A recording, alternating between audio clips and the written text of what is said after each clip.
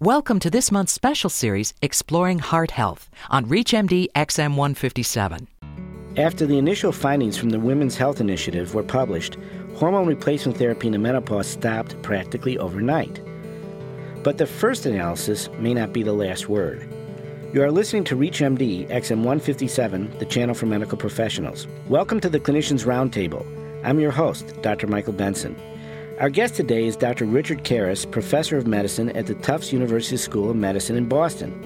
He has several titles, including co-director, Molecular Cardiology Research Center, director, Preventive Cardiology, and director, Women's Heart Center at the New England Medical Center. He received his MD from Tufts and his PhD in physiology from Harvard. We are discussing the latest thinking about the effects of hormone replacement therapy in menopause on the risk of cardiovascular disease. What was the HERS study? I understand that that's a different study than the Women's Health Initiative. Yeah. The HERS study was also a randomized placebo-controlled trial looking at the use of conjugated equine estrogens and medroxyprogesterone acetate to reduce cardiovascular events in women with established coronary artery disease. And that study showed overall, after about 5.5 years of follow-up, that there was no significant effect of hormone therapy on cardiovascular risk. And it was an interesting pattern because they observed an increase in cardiovascular risk in the first year after treatment, neutral effect in the middle years, and then trend toward benefit in the later years of the study. And when they summed all that up, it came out to an overall null effect. So when did this take place? When was the study done? That was done in the years just prior to when the WHI came out. But late 90s? Yeah, exactly. And so how did this confirm or differ from the findings of the Women's Health Initiative? It's very interesting. As you alluded to, our understanding and interpretation of these large clinical trials has evolved dramatically and is continuing to evolve very actively right up to the current time, with major publications published even in the last few months. Some of the themes that have emerged directly related to the HERS study and the WHI is that it may be that the effects of estrogen to prevent atherosclerosis are gone by the time the atherosclerosis has become advanced enough to be clinically evident. So the idea being that a healthy blood vessel, when exposed to estrogen, may have beneficial effects, but that those effects may be lost once the artery has been diseased. And a very brief example of how that could be is that there are two publications showing that atherosclerotic coronary arteries no longer express estrogen receptors, whereas non-atherosclerotic coronary arteries do. I see. Now, what were some of the limitations with the Women's Health Initiative itself? Anytime you design a clinical trial, you have to make some compromises, and there were some very difficult ones in the WHI. I think the two most likely relevant ones are these. First, the most appropriate group of individuals to study would be women in the near perimenopausal period, because those are the women in real life, those reflected in the observational studies, who choose to take hormones. It's very, very uncommon for women in their 60s and 70s to choose to initiate hormone therapy.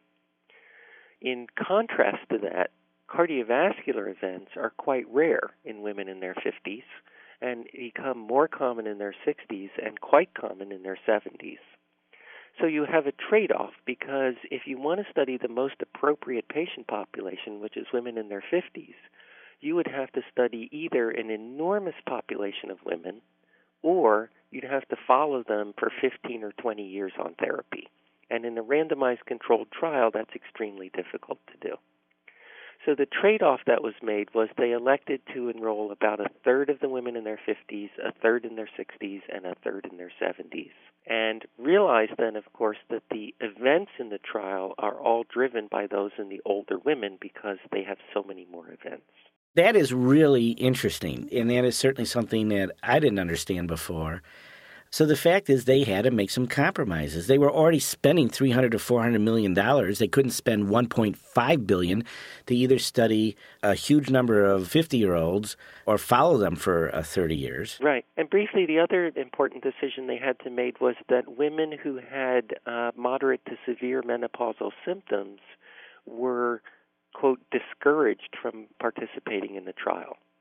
Now, many people have been very critical of that because you would say, well, why would you give hormone therapy to women who aren't symptomatic? But I think, to be very fair, that was a difficult ethical decision because you would be asking women who were suffering from significant menopausal symptoms to have a chance of being randomized to placebo. I have a question about discouraging somebody in a trial. How do you discourage them? Don't you just prohibit them from participating? Well, they didn't make it an exclusion criteria. They just said they were discouraged. And as a result, somewhere around 20 to 25% of women in the study did report significant symptoms. Now, all of that became very relevant, and particularly recently, because it turns out that in subgroup analyses, for example, published in JAMA in April of 2007, that the effect of the hormonal intervention differs in younger versus older women, and even more prominently in those who were near the menopause versus those who were far from menopause. And so you ended up with a situation where the outcome of the trials overall was driven by trends toward harm, but which occurred in the older population of women, whereas the clinically relevant population, the women who in everyday practice are trying to make decisions about initiating hormone therapy, actually in some cases showed trends toward benefit in outcomes. And that was sort of swamped when the study was looked at overall because of the majority of events being in older women. If you have just joined us, you are listening to the Clinicians Roundtable on ReachMD XM157, the channel for medical professionals. I'm your host, Dr. Michael Benson, and my guest is Dr. Richard Karas, professor of medicine at the Tufts University School of Medicine in Boston.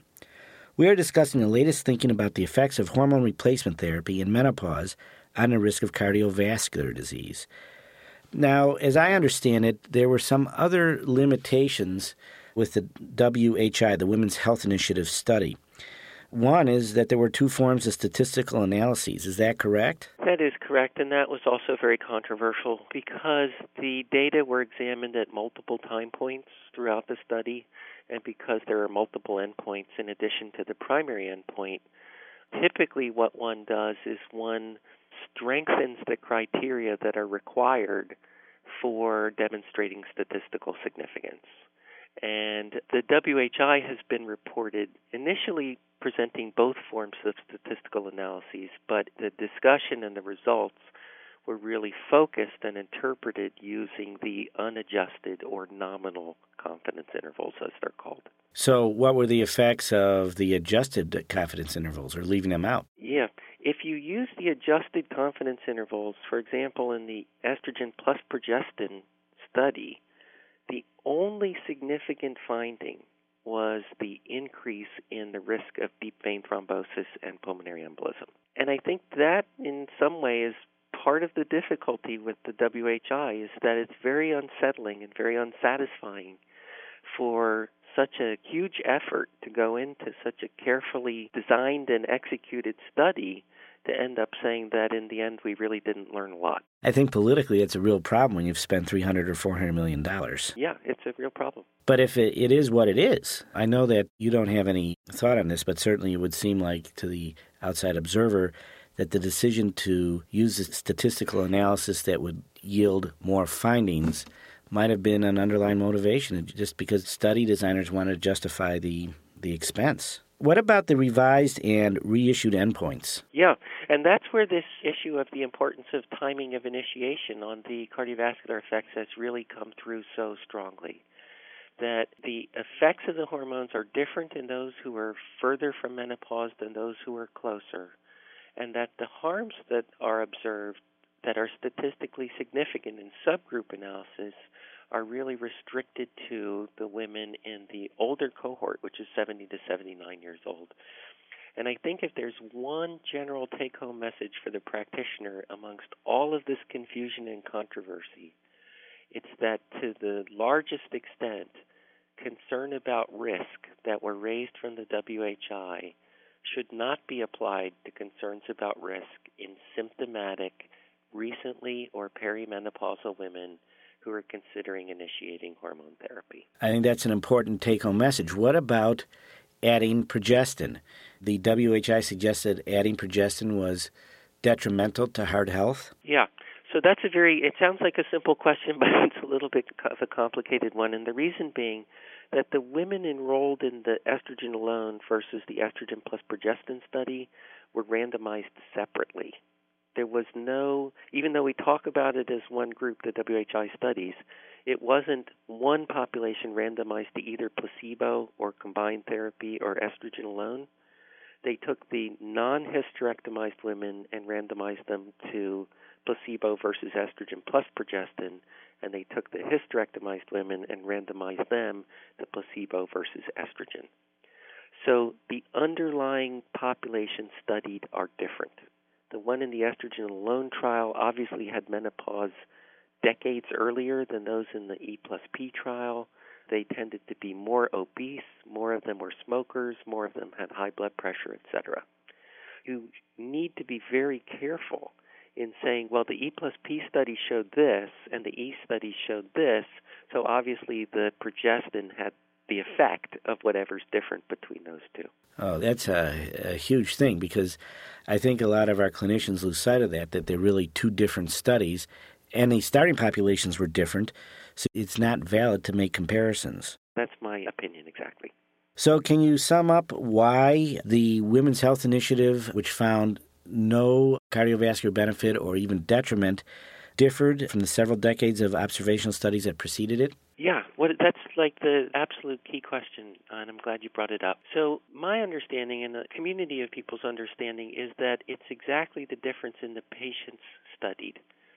In observational studies, the women who end up on hormone therapy tend by far to be those who are symptomatic and near the menopause. In the randomized clinical trials that we just talked about, like the WHI, those study outcomes are driven by older women who were likely not symptomatic and far from menopause. I want to thank Dr. Richard Karas, professor of medicine at the Tufts University School of Medicine in Boston, who has been our guest. We have been discussing the latest thinking about the effects of hormone replacement therapy in menopause on the risk of cardiovascular disease. I'm your host, Dr. Michael Benson. You have been listening to the Clinicians Roundtable on ReachMD XM 157, the channel for medical professionals. We welcome your comments and questions through our website at reachmd.com, which now features our entire medical show library in on-demand podcasts. Be safe, be informed. Thank you for listening. You've been listening to our special series, Exploring Heart Health. Join us all month for more here on ReachMD XM 157, the channel for medical professionals.